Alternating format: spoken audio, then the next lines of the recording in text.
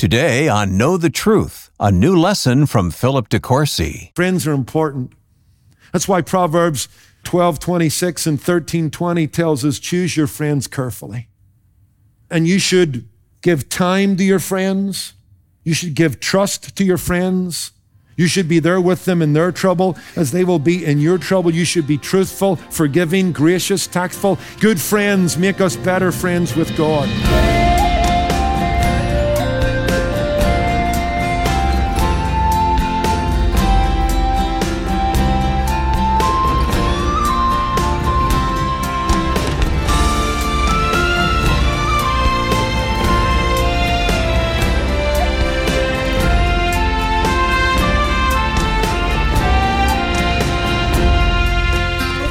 Welcome to Know the Truth, and today, Philip De Courcy offers some powerful inspiration from the Apostle Paul's last recorded words on the things that matter the most in life.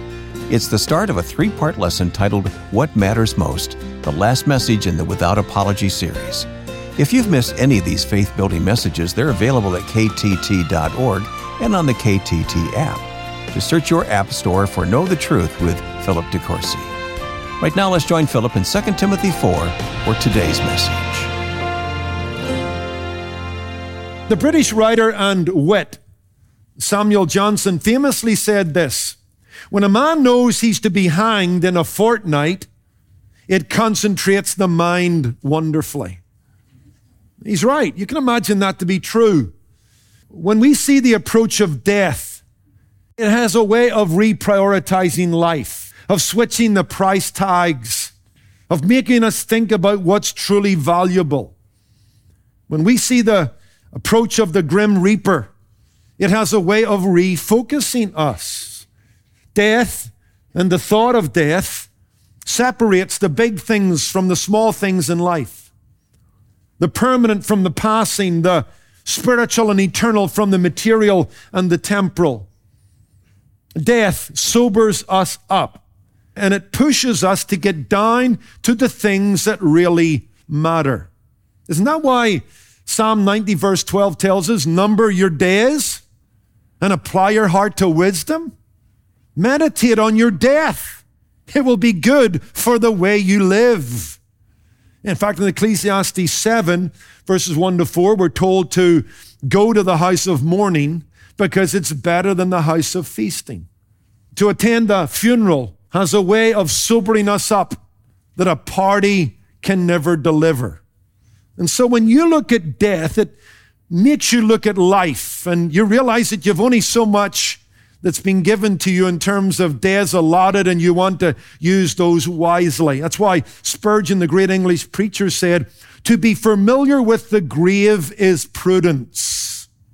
And I want to carry those thoughts into the passage we're about to look at, 2 Timothy chapter 4, verses 9 through 22. It would be easy to conclude at your first reading that what you have here is just a jumble of kind of final instructions from Paul. Some appeals he makes to friends, he updates them in his own personal situation, and he sends and receives greetings and best wishes. But I think if you take a second look at this passage, there's something more going on, because this is set against the backdrop of Paul's impending martyrdom. Hasn't he made it clear in verse 6? I'm ready to be poured out like a drink offering, as in I'm ready to spill my blood for the gospel and the honor of Jesus Christ. He says the time of my departure, the time of my death, the time of my leaving this world is at hand. It's soon. It's going to come quickly.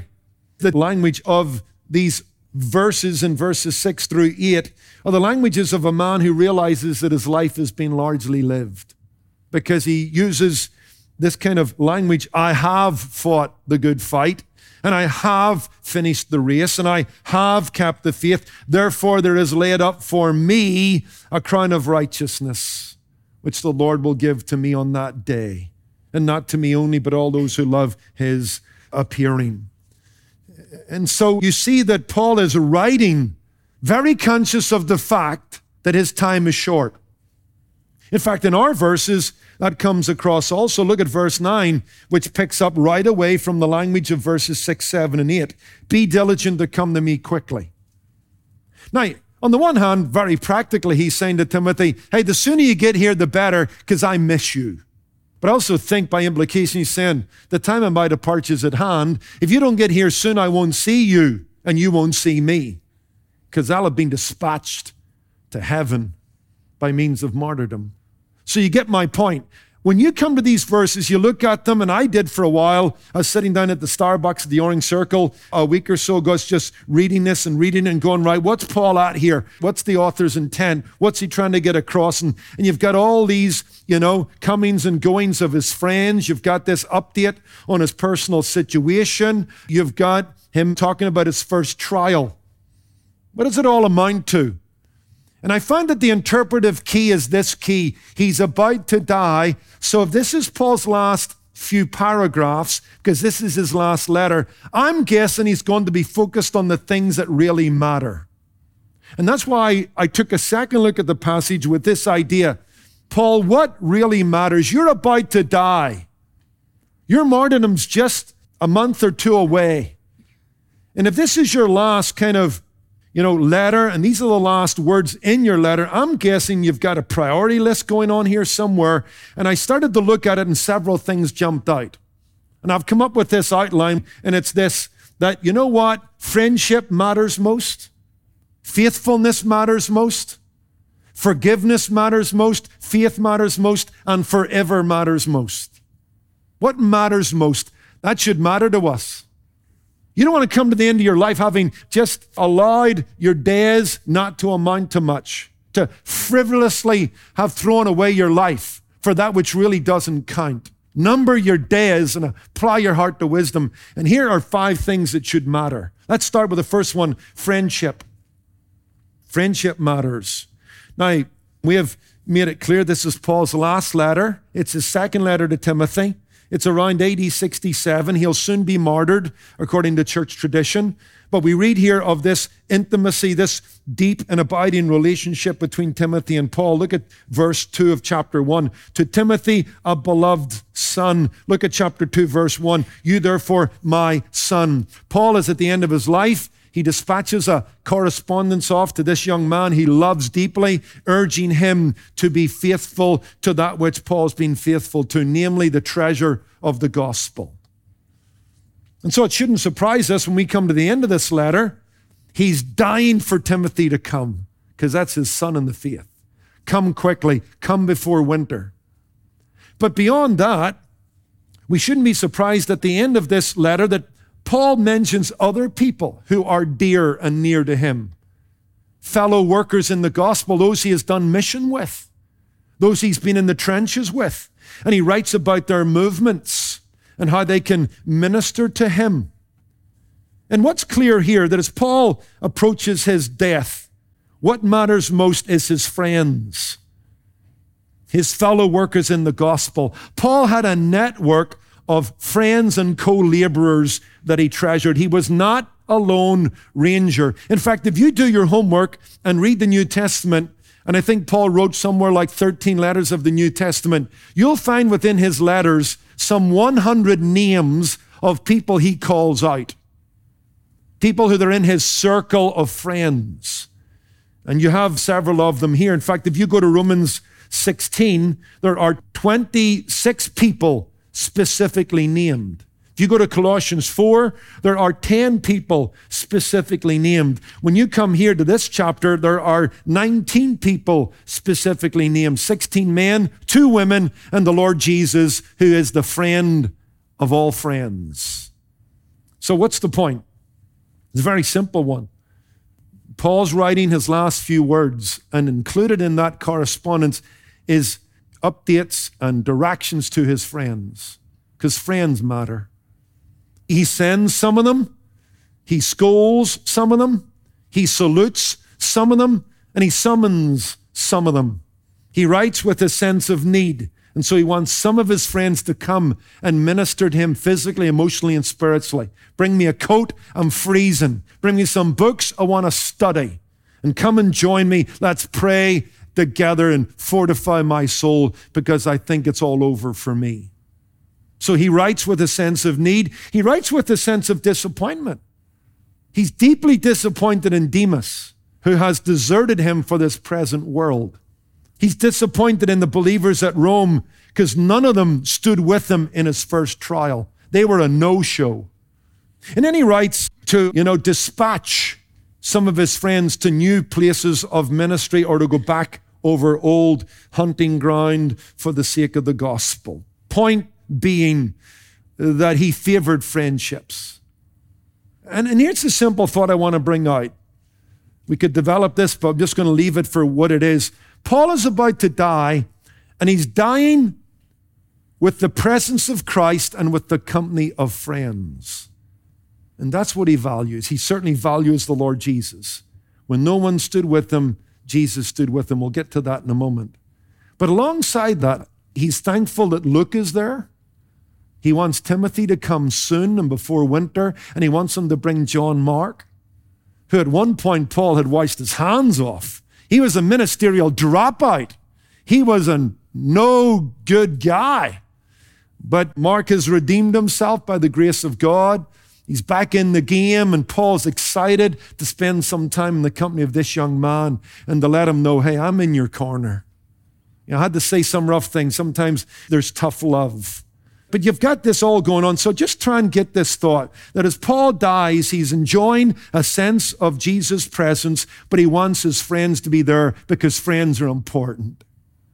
They're important in life and they're important in death. Genesis 2:18, it is not good that man should be alone. Life is a team sport. It's not a solo, it's a team sport. And we should have friends. We should favor friends. We should discover friends. We should invest in friends. We should treasure friends. We should be a friend. That's going to help us through life. They'll make a success of us, the right ones. We'll want them around our deathbeds because they helped us to get where we got to. And we'll treasure their company. And they'll focus us on the gospel and on Jesus Christ. That's why Ecclesiastes 4, verses 9 to 12, what is it? 2 is better than 1. So Paul's challenging you and me, young or old, favor friendships. Have several friends that have been with you across a lifetime, who have been in the trenches, who have been there when you've shed a tear in sorrow, when you've laughed in success, who were in your face when you were pointed in the wrong direction. Have some people like that in your life. And it's never too late to find them and treasure them. Because it has been well said that a man is not poor who is rich in friends. Good friends will come in when the world goes out. Good friends make us better friends with God. Good friends know all about us and are still happy to keep company with us. Good friends are another room to live in. They expand life. Good friends half our sorrow, double our joys, and triple our significance. Friends are important. That's why Proverbs 12:26 and 13:20 tells us, choose your friends carefully. Friendship is a walled garden with a gate. Only certain people should be allowed in. And you should give time to your friends. You should give trust to your friends. You should be there with them in their trouble as they will be in your trouble. You should be truthful, forgiving, gracious, tactful. Here's homework for you. Read the book of Proverbs, one of the best manuals on friendship. Get a piece of paper and a pen and write down the verses that mention friendship, and you'll come up with a profile on what it is to be a friend and what to look for in your friends. That's why I love part of Jackie Robinson's story. I haven't watched 42 in a while. I need to rewatch it. It's an inspiring story. First black man in America to play in the major leagues. If you listen to him and watch him, he acted with class. He was a man of character. And he faced a lot. Played for the Brooklyn Dodgers. And there's a scene in his life where he's in Boston playing and he's up against what he has met all across the baseball league, fastballs to the head, the opposition spiking him at the bases, crowds being venomous in their hatred of him, the opposite dugout shouting epithets his way. And he's handled it with a certain courage and fortitude, but this day it's getting to him. He's at breaking point. And if you've watched the movie, if read the story, you'll know that there's a Southern gentleman on the team, Pee Wee Reese, who leaves the Dodgers dugout, goes over to second base in the middle of the game with the crowd, the fans, the other team hurling insults, and he puts his arm around Jackie Robinson. He doesn't say anything. One, he wouldn't be heard. Number two, what he did was saying it all.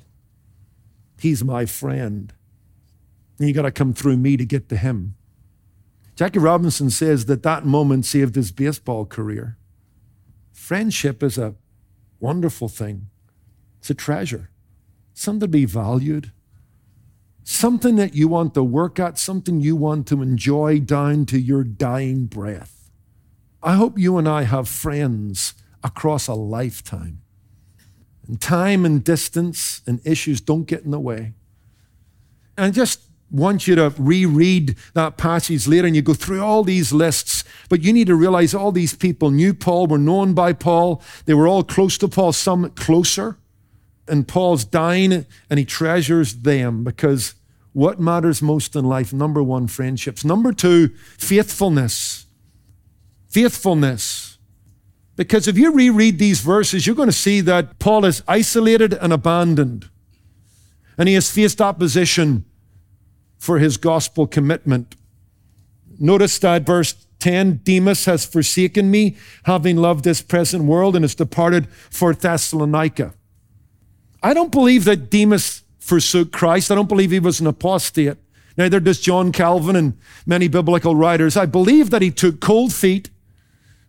I believe the thought of this present world, convenience and comfort, drove him back to Thessalonica, where there was a church.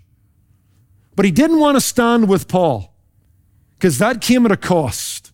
And his love for the material, his love for the present moment, his love for his own preservation caused him to betray his friend. And that's there. Alexander the coppersmith, according to verse 14, does Paul much harm and opposes him. There's a debate as to who this Alexander is. There's an Alexander in Acts 19 that actually stood with Paul in the beginning of the church at Ephesus, where this letter is going, because that's where Timothy is. But that's not the Alexander. I also don't think it's the Alexander of 1 Timothy 4, who was a heretic and was indeed put out of the church for his own sake. No, I think this guy's probably like Demetrius the silversmith. If you go to Acts 19, you'll read about Demetrius the silversmith, who was someone who fashioned idols and opposed the gospel. Because when people got saved, that ate into his business. He was a bottom line guy. I don't like Paul. I don't like his gospel. I don't like what it does in the lives of my customers. And I think we've got this going on. I think that's who Alexander is. He's a business guy. He probably fashions idols too. It's like Demetrius the silversmith. Alexander the coppersmith hates me and has stood in my way, and he warns Timothy about him, which again would point to the fact he's somewhere in Ephesus. And Paul says, I just give him over to God.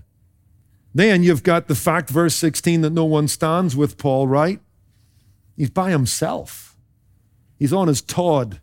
He's alone, deserted, opposed by foes, let down by friends. So nobody at the church of Rome, where Paul is in Rome, they were a no-show. Kind of sad, isn't it? But here's the thing that strikes me. No lawyers, no friends. Well, he's got Luke, only Luke. He's wanting Timothy to come soon. But there he stands as a lonely soldier committed to the gospel. But that's okay for Paul. He wished it was otherwise, but whatever they do is not going to determine what he does, and so he remains faithful. What does he say to Timothy? 2 Timothy 1 verse 8, therefore do not be ashamed of the testimony of our Lord, nor of me, his prisoner, but share with me in the sufferings of the gospel according to the power of God. Timothy, it costs to be a gospel minister. Are you willing to pay the price? I hope so, and God will empower you to do it. We read in chapter 4, verse 7, I have fought the good fight, I have finished the race, I have kept the faith. Remember we said that's not subjective faith. Paul's not saying that I die confessing my trust in Jesus Christ. He's saying I die committed to the same gospel I heard that brought me to faith. I still believe that Jesus is the eternal Son of God. I still believe that Jesus was in the beginning with God and was God and created all things for the glory of God. I believe he was virgin born. I believe that there was a perfect union of human nature and divine nature in Jesus Christ. I believe in his miracles, his sinlessness. I believe in his death on our behalf, the shedding of his blood to make atonement for our sin. I believe in his resurrection bodily 3 days later. I believe in his ascension. I believe in his prayers on my behalf as an advocate between God and man. And I believe right now he may be getting off his throne to return any day. I believe that. I still believe that. And I do believe that. And I will die believing that. It's powerful. That's where Paul is, because in the end, gospel commitment matters. You'll want to die with some of your friends nearby, and you'll want to die with a firm grip on the gospel. And know that you never deserted it. You didn't betray it ethically, morally, or theologically. That you're still standing. You read this last chapter and these last verses, as I did several times, trying to get Paul, I don't want to get lost in all the details. What's going on here? Well, here's what's going on here, Philip. I'm showing you what matters most. And you will see I'm dispatching this person there, and I'm sending this person there, because I want the gospel to keep going out into the world. I want disciples to be made. I want them to be baptized. I want churches to be established. I'm focused there right up to the end. And that's challenging, folks. Everything is secondary to his commitment to the gospel.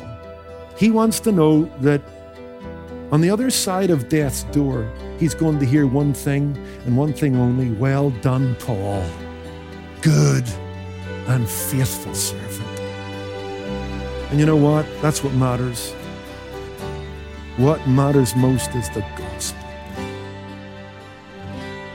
You're listening to Know the Truth, and a lesson titled What Matters Most. If you tuned in late to today's message, we've made all of Pastor Philip's sermons easy to find and replay over on our website at ktt.org or on the KTT app and podcast. Just search for Know the Truth with Philip De Courcy in your favorite app store or podcast platform. Well, as we learned today, what matters most in this life is the gospel, and that's why it's our mission at Know the Truth to share the gospel with a world in need of truth. And as a listener-supported ministry, we couldn't do it without your faithful financial support. So today we hope you'll consider partnering with us by giving a one-time gift of any amount. You can also sign up to become a Truth Ambassador. Truth Ambassadors give a monthly recurring donation, allowing us to plan and prepare these programs each day, every month, and all through the year. It's easy to sign up online at ktt.org or call us at 888-644-8811. Please know that your partnership is a difference maker. And when you give, you'll receive God versus Government by Nathan Busenitz and James Coates. This book follows two brave churches and their decisions to remain open during the pandemic despite orders to remain closed. This book will enlighten believers in what it looks like to take a stand when Christ and compliance collide. Request yours with a gift of any amount at 888-644-8811 or give online at ktt.org. And if you'd prefer to write, send it to Know the Truth, Post Office Box 30250, Anaheim Hills, California, 92809. And if you're a new listener or have never reached out, sign up for your own free copy of Resting in God's Daily Sufficiency. Learn more about it at ktt.org.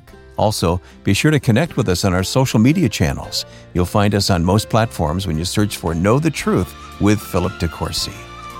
I'm your host, Wayne Shepherd. Join us tomorrow when Philip De Courcy continues to remind us about what matters most. That's Wednesday on Know the Truth. Today's program was produced and sponsored by Know the Truth Incorporated. Jesus said, "You shall know the truth, and the truth shall make you free."